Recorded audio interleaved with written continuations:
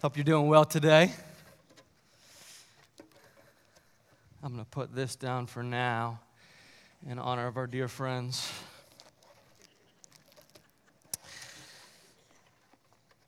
Well, my name's Adrian. I'm one of the pastors here at Carnegie Free. Great to be with you today. I want to follow up on one announcement, though, that was given there, the Ministry Expo that'll be happening next week. Part of what we're trying to do, really the essence of what we're trying to do here, our mission is to build a transformational community by growing in love with Christ and all people.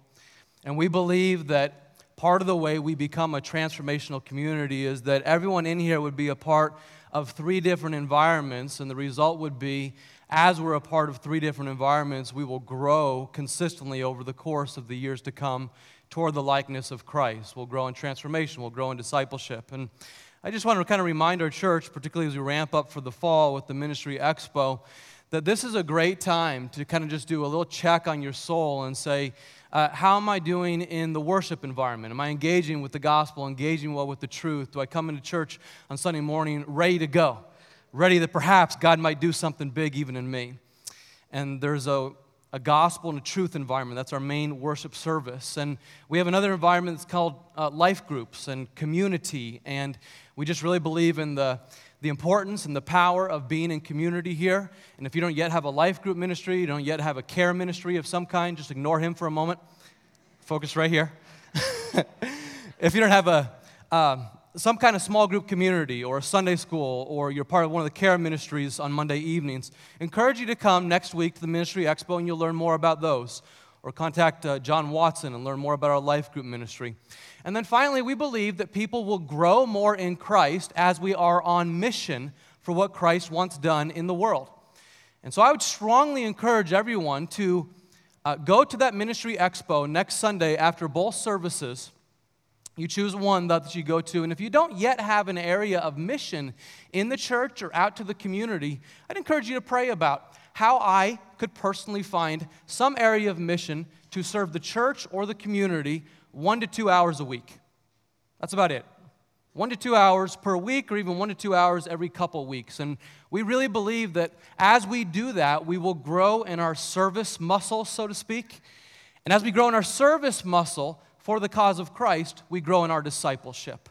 So it's really important, though, that we just note from time to time, we believe we need these three different environments, and collectively they become our discipleship model. The way that we believe over the coming year or years, we will grow in the likeness of Christ. We will increasingly be transformed as we move all in that same direction. So this Ministry Expo isn't something just to help you stay busy. It's something that's intentionally given for the purpose of helping our church grow in discipleship as we serve and make a difference in other lives. Okay, enough said there on vision related to next week. Let's turn right now to Daniel chapter 9 and 10. We're actually going to start in Daniel 10 this morning. And we're going to jump right into this message, jump right in just a moment to the scriptures. We have limited time, so I want to get into it. There's a lot to cover in these two chapters. And what we're going to see in Daniel 9 and 10 is a man who has developed great authority, but he exercises his authority on his knees. We're going to see a man who has great intellect, but he trusts in an intellect that is far greater than his. We'll see a man of profound wisdom, but he trusts in one who is the only wise God. And the primary way that he grows his trust in God, we see it throughout the book of Daniel, but especially here in chapters 9 and 10, is prayer. And so we want to learn from Daniel, though, this morning, how we might also become people of greater authority as we trust in the one who alone has all authority. The context here is Daniel is leafing through, in chapters 9 and 10, he's leafing through the book of Jeremiah. And as he's leafing through the book of Jeremiah, you see that especially at the start of chapter 10, he recognizes in these scrolls that God has ordained punishment for the people of Israel in response to their two great sins, which were idolatry and injustice. And that punishment equaled 70 years in exile. And so as Daniel is doing the mathematical equations, I imagine in this moment, leafing through the scroll, unrolling the scroll of Jeremiah, he recognizes those 70 years are close to being up. It happened in 586 BC, and maybe now it's about 650 BC, 650, I'm missing my math here, about 530 BC, moving forward there. And the scroll of Jeremiah is opened up, and he's saying to himself, oh, this is about to come to an end. And Daniel's very old now. He's been in exile 60 years himself. But he recognizes once again as he reads the book of Jeremiah, the reason for their 70-year captivity. And it leads him to his knees. It makes him fall upon his knees in prayer, in mourning, and in fasting. And that's really what he's doing in chapters 9 and 10. We'll take a look here starting in chapter 10. We'll just read verses 1 through 9 to begin. In the 3rd year of Cyrus, king of Persia, 3rd king that Daniel is living under, a word was revealed to Daniel, who was named Belteshazzar. And the word was true, and it was a great conflict. And he understood the word and had understanding of the vision. In those days, I, Daniel, was mourning for 3 weeks. And for 3 weeks, I ate no delicacies, no meat, no wine entered my mouth, nor did I anoint myself at all for the full 3 weeks. On the 24th day of the 1st month, as I was standing on the bank of the great river, that is the Tigris, I lifted up my eyes and looked, and behold, he sees a vision that looks remarkably close to the vision that we see of Jesus in the book of Revelation chapter 1. Jesus appears to John there, and that vision that John gets is remarkably close to this vision that Daniel gets here. I lifted my eyes and looked, and behold, a man clothed in linen, with a belt of fine gold from Uphaz around his waist. His body was like beryl, his face like the appearance of lightning, his eyes like flaming torches, his arms and his legs like the gleam of burnished bronze, and the sound of his words like the sound of a multitude.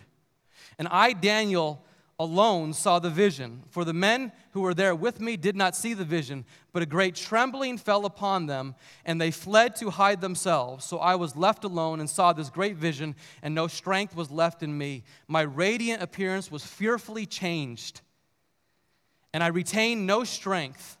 Then I heard the sound of his words, and as I heard the sound of his words, I fell on my face in deep sleep with my face upon the ground.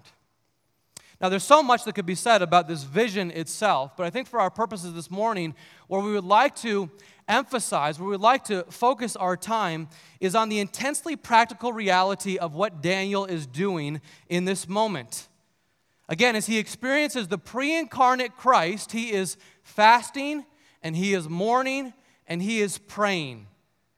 And he realizes in this moment that God is personally coming to minister to him, but this is his posture toward God. He sees the one named Jesus who was and is and always will be, and what does he do?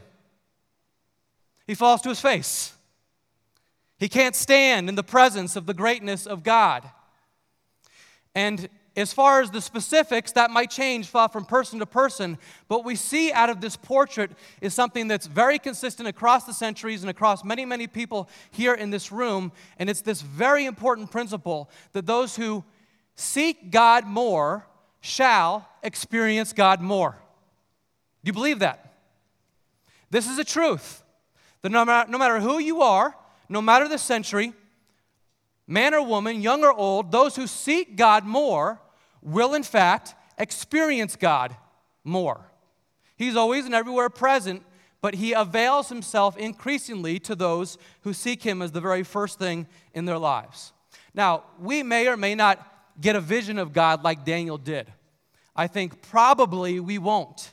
In fact, I think these would be extraordinarily rare. These special visions were given to Daniel, a prophet, for foretelling the future of Israel and the church, and we probably shouldn't expect the same. We might get a special dream or a vision, but we don't live for those. We don't seek those. In fact, I'd even go so far as to say we don't seek the experience of God. What you want to be sure that you are seeking is God himself. And then the experience of God will come thereafter. You seek God, and the experience of him comes thereafter. It comes to those who earnestly seek him. It is not coincidental at all that God chose a man who lived on his knees. Because God always chooses women and men who live on their knees. Consistently across the centuries, God chooses to do great things through men and women who are submitted to him. Either literally have the posture of being on their knees or metaphorically have the posture of being on their knees before a God who is far greater than they are. I think of John Wesley, for example, who remarked that God does nothing but in answer to prayer. And then he backed it up by praying for over 2 hours per day. Well, he must not have been very busy. Oh, if you know John Wesley, you know he was exceedingly busy. He was so busy he couldn't afford not to pray. And he lit up the first great Reformation, the first great spiritual awakening in 2 different continents, in England and in the United States. Or I think of Martin Luther, who translated the Bible from Greek and Hebrew to his native German, and he led the Protestant Reformation, lit that up, and was the main organizer for it at the very beginning. And he said, I am so busy, I cannot afford to spend less than 3 hours per day in prayer.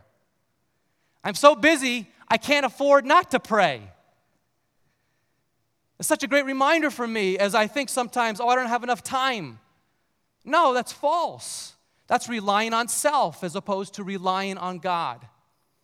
Or I think of Jesus and his half-brother James. His half-brother James was a critic of Jesus, but then he encountered the resurrected Christ, and he became a believer himself, and then he started the church in Jerusalem, and he was a church planner, and he was a great early church leader.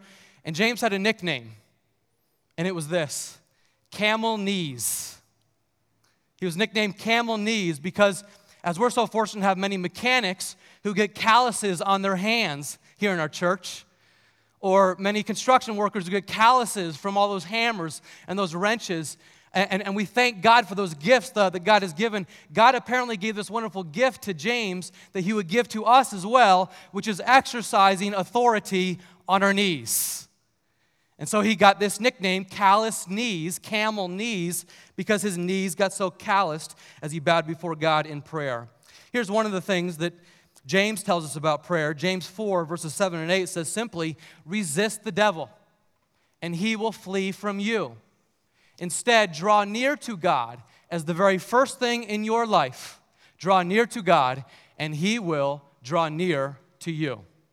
You seek him first, and you will experience more and more of him. What a great guarantee this is, that we actively resist Satan, and then he cannot stand. Stronger is the one who lives in us than the one who lives in the world. We draw near to God, and he gives us help. We seek him first. Now, this wonderful vision goes on. Again, his face is on the ground. His nose is at Jesus' feet here. He gets this experience of the pre-incarnate Christ. And then it goes on, verse 10, to say this: and behold, a hand touched me and set me trembling on my hands and knees. You imagine the right hand of Jesus Christ touching Daniel at this moment as he's on his hands and knees. And he said to me, O Daniel, man greatly loved, understand the words that I speak to you and stand upright. And 3 different times in this passage, Jesus says to Daniel, O man greatly loved, as he's on his knees. He lifts him up. You are greatly loved. It goes on, stand upright, and when he had spoken this word to me, I stood up trembling. Then he said to me, fear not, Daniel, for from the very first day that you set your heart to understand and humble yourself before your God, your words have been heard. And I have come because of your words. The prince of the kingdom of Persia withstood me for 21 days, but Michael, one of the chief princes, came to help me, and I was left there with the kings of Persia, and came to make you understand what is happening to your people in the latter days. For the vision is 4 days yet to come. When he had spoken to me according to these words, I turned my face toward the ground, and I was mute. Once again, the posture before Jesus. And behold, one in the likeness of the children of man touched my lips now. Then I opened my mouth and I spoke. I said to him who stood before me, O my Lord, by reason of the vision pains, have come upon me, and I retain no strength.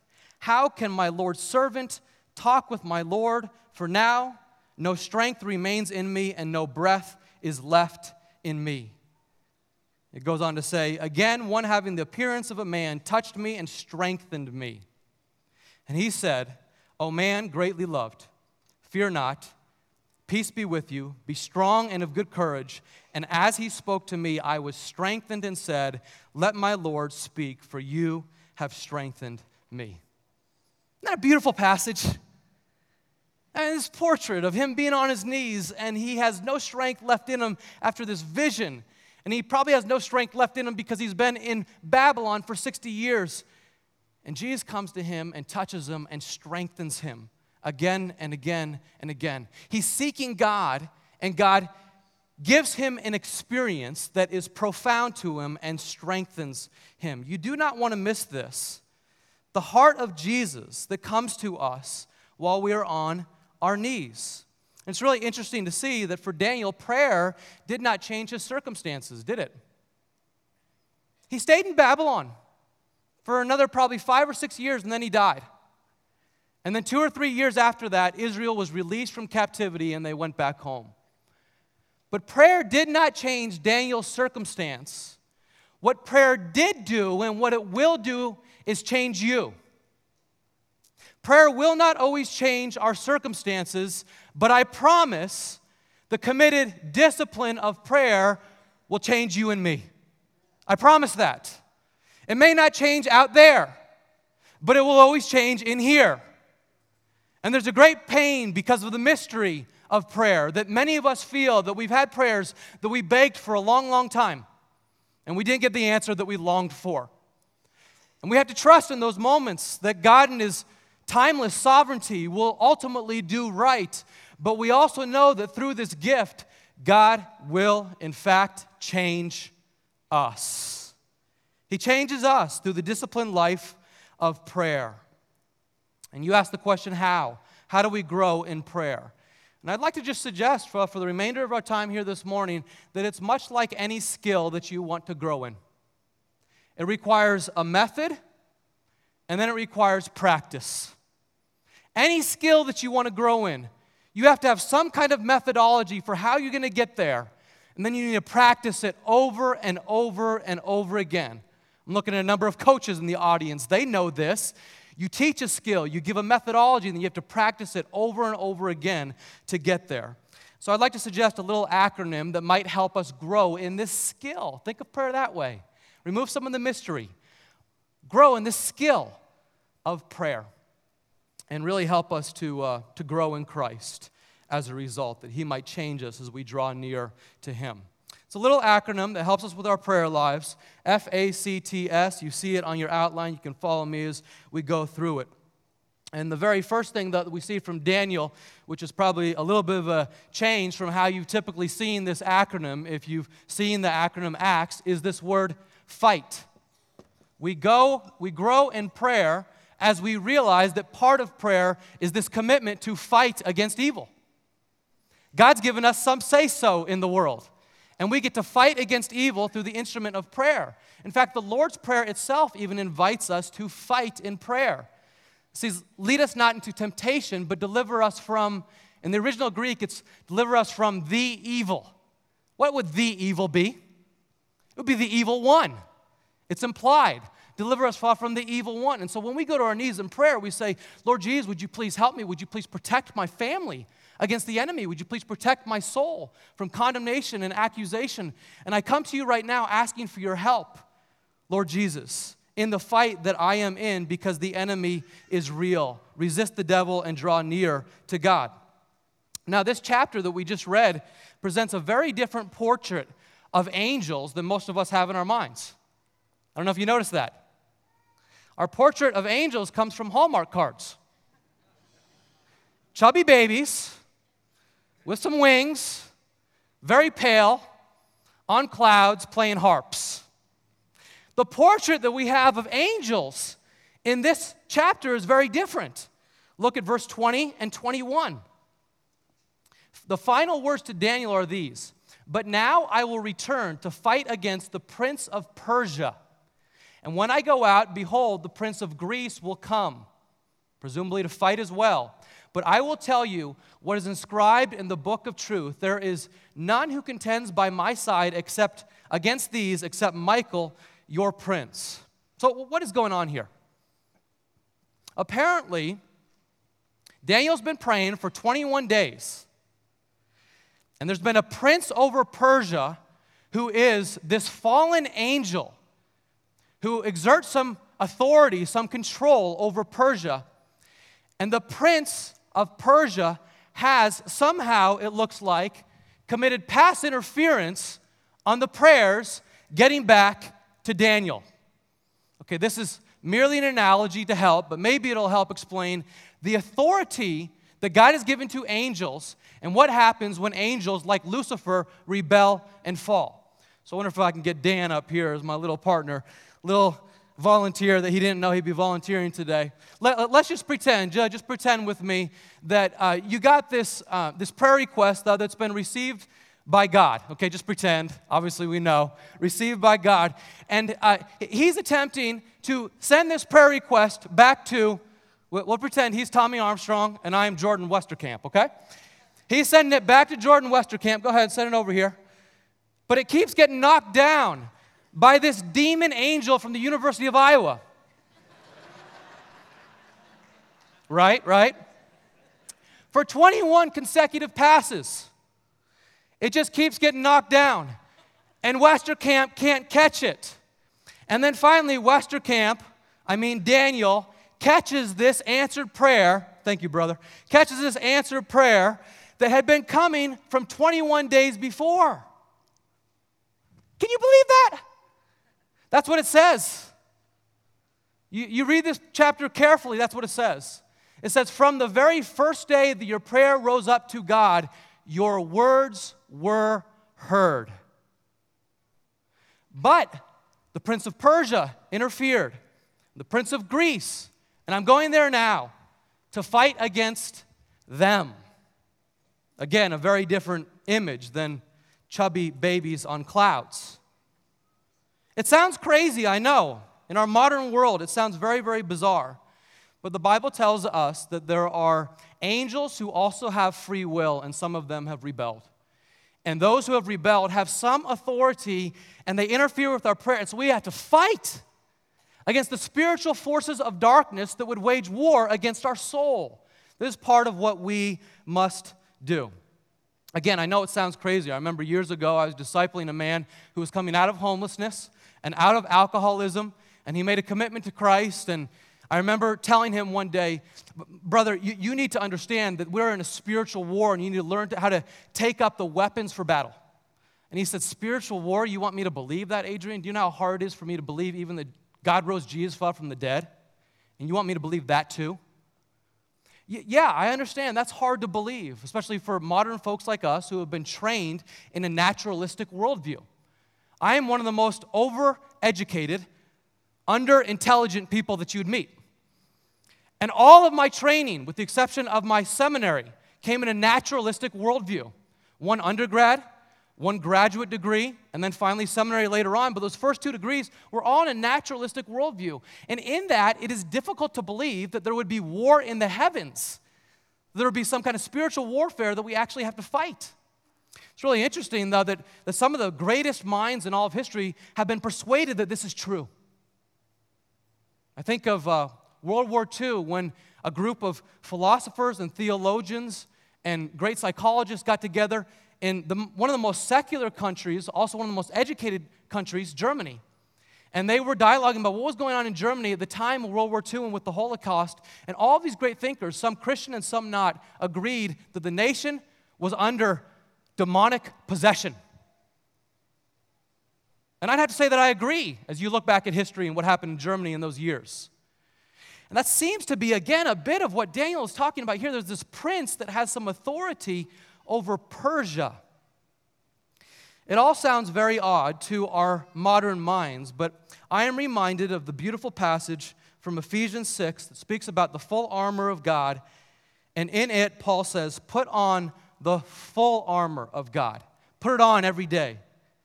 that you may be able to take your stand against the schemes of the devil, praying at all times in the Spirit with all prayer and supplication. He talks about prayer throughout that passage in the context of a bit of spiritual warfare. And I just got to tell you, it's very easy to disbelieve what I'm saying here. But I've talked to no less than 3 families over the past 3 months who have a history in their family, including themselves, of dabbling in this stuff before they became Christians.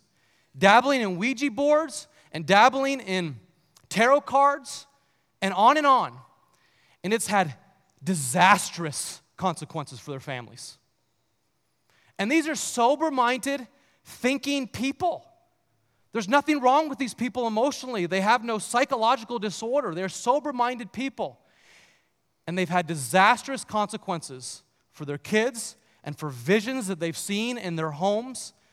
And again, none of this can be understood by a naturalistic worldview, but it can be understood from a spiritual worldview in which Paul says the battle is real. And Daniel says the battle is real. And Jesus says the battle is real. And so regardless of what anyone says, regardless of my natural inclination, I am going to fight in my prayer life. And we understand that our battle is not against flesh and blood. It's not against any person. It's against these spiritual forces. And so as we bow our knees in prayer, we say, I come over my family, asking you, God, to protect my family. I come over my soul, asking God that you would help me by the power of the Holy Spirit not to take in any condemnation, because there is no condemnation for those who are in Christ Jesus. I come over my wife that she would not feel accused or condemned falsely, that her joy would not be taken. Come over our church that we would not get into legalistic religion, but life-giving relationship with Christ. I pray against all of that by the power of the Holy Spirit. I commit to fight. And if we don't commit to fight, you will be a casualty. If you don't commit to fight, you will be a casualty of those wicked schemes of the father of lies who seeks to kill, steal, and destroy. That's number 1. Number 2, as we go on in chapter 9, if you look back in chapter 9, is this word adoration. We adore God in our prayer language, and we'll move more quickly here as we look at just a number of highlights from Daniel's model prayer in chapter 9. You look at chapter 9, verse 4, it says, I prayed to the Lord my God, and I made confession, saying, O Lord, the great and awesome God, who keeps covenant and steadfast love with those who love him and keep his commandments. Well, what's Daniel doing there? He's worshiping God for who he is. He's adoring God because of his steadfast love and his great power. He's adoring God because of his commitment to his commandments and his covenant of peace with his people. And this is what we do in adoration. We simply worship God for who he is.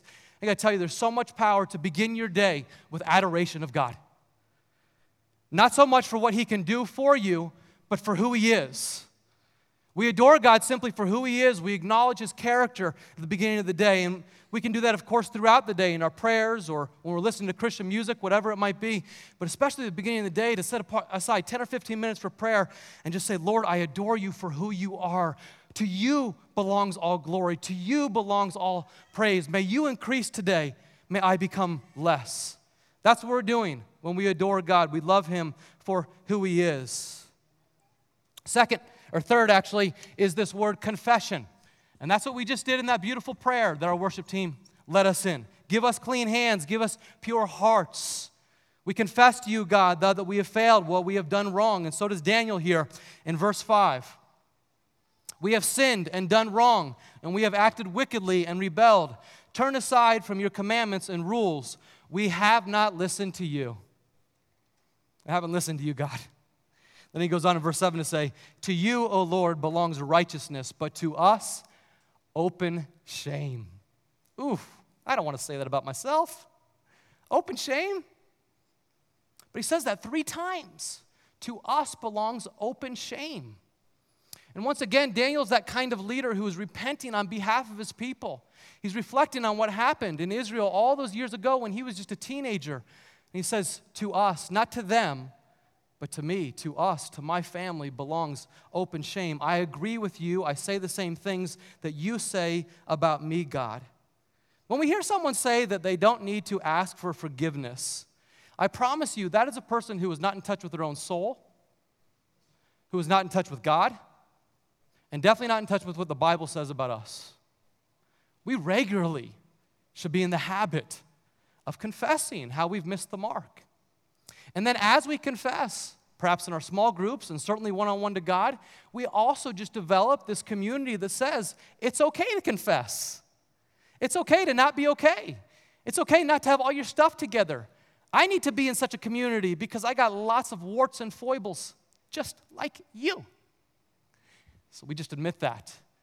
Unhealth comes when we refuse to admit the same thing that God already says about us. As we do this, God draws us near to Him. He gets us back on track, back on our targets, and He changes us in the process of confession. Once again, it may not change our circumstances, it will change us. Fourth, here we see thanksgiving. And I don't know why Daniel did not include this in his prayer. He must have not been thinking about the acronym that I wanted to teach to you this morning. It's not here in Daniel chapter 9, but it is so many other places in the Bible, okay? And this simple acronym, again, is helping us with this practice, this methodology. And you want to let all of your thanks be thanks. We want to grow in thanksgiving. We want to find ways to give thanks each and every day for so many different things that God has given to us. We want to develop this attitude of gratitude. I love the way 1 Thessalonians 5:18 puts it. It says, in all your circumstances, give thanks. For this is God's will for you in Christ Jesus. He's not saying give thanks for all those circumstances. He's saying there is something in every situation that you are in today that you can give thanks for. There's something there you can give thanks for. You can even give thanks for what God might do through that given situation. And once again, as we develop this, it changes us in the right direction. The final word is supplication. And supplication is just a fancy word for prayers, for asking, for petitions. And God likes to be asked. He's like a good friend who likes to be asked. I don't know about you, I love it when a good friend who knows and trusts me asks for my help. I want to give that. There's a joy in that. And God is this way too. He loves when we ask for His help. He loves when we come to Him and say, honestly, this is what I'm stewing right now, God. Would you give me today my daily bread? Verses 18 and 19 put it beautifully. Oh my God, incline your ear and hear. Open your eyes and see our desolations, O Lord. Hear, O Lord, forgive. O Lord, would you pay attention and would you act? Do you know you can talk to God like that? God, pay attention. Please. God, I'm begging you. God, I've been begging you for 21 days. Would you please pay attention? You can talk to your God that way. What God invites is a very real person before a very real God with very real needs.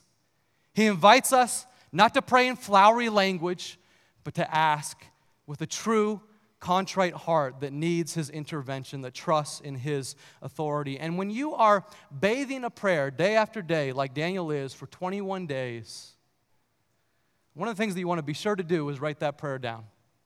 And Daniel does that here as well, because we want to see when God answers it. We're bathing it in a crock pot over and over again for weeks and even months at times. Because when you get specific answered prayer from God, when God gives you some kind of prayer answer that is so powerful, that is very detailed and specific, that can be so powerful for building your faith. In fact, I would go so far as to say that few things are as powerful for building my faith than a specific answered prayer. Because it says to me, God is willing to come to me individually. He cares about 7 billion, but He cares about one. He cares about all of us. And so we come to Him with our very specific prayers, and we wait on Him to answer. So let me close this message out with a simple challenge. What if we all engaged in this very simple methodology for prayer we practice it together for 21 days, like Daniel did. Maybe you have a different methodology for prayer, and by all means do that. But starting on something like this for 10 or 15 minutes each day to engage our relationship with God, I promise you, in 21 days, that commitment will change you. It may or it may not change your circumstances, but I promise that as we go before our God and say, Lord, I'm committed to fight against evil today, and so I come to you in prayer. I adore you for who you are, for your steadfast love and your great faithfulness. I adore you. Father, I confess that I failed in these ways. Would you forgive me? Father, I thank you for the way you blessed my family. I thank you for this beautiful day and this beautiful church. Thank you for these people that I get to worship with today. Thank you for the job you've given me. I thank you. And Father, I ask you, would you please help in these 2 or 3 ways? As you do that, I trust that God will answer some of your prayers. I trust that God will be magnified. And I know that God will change us. Would you engage with me in that for 21 days? FACTS, anyone?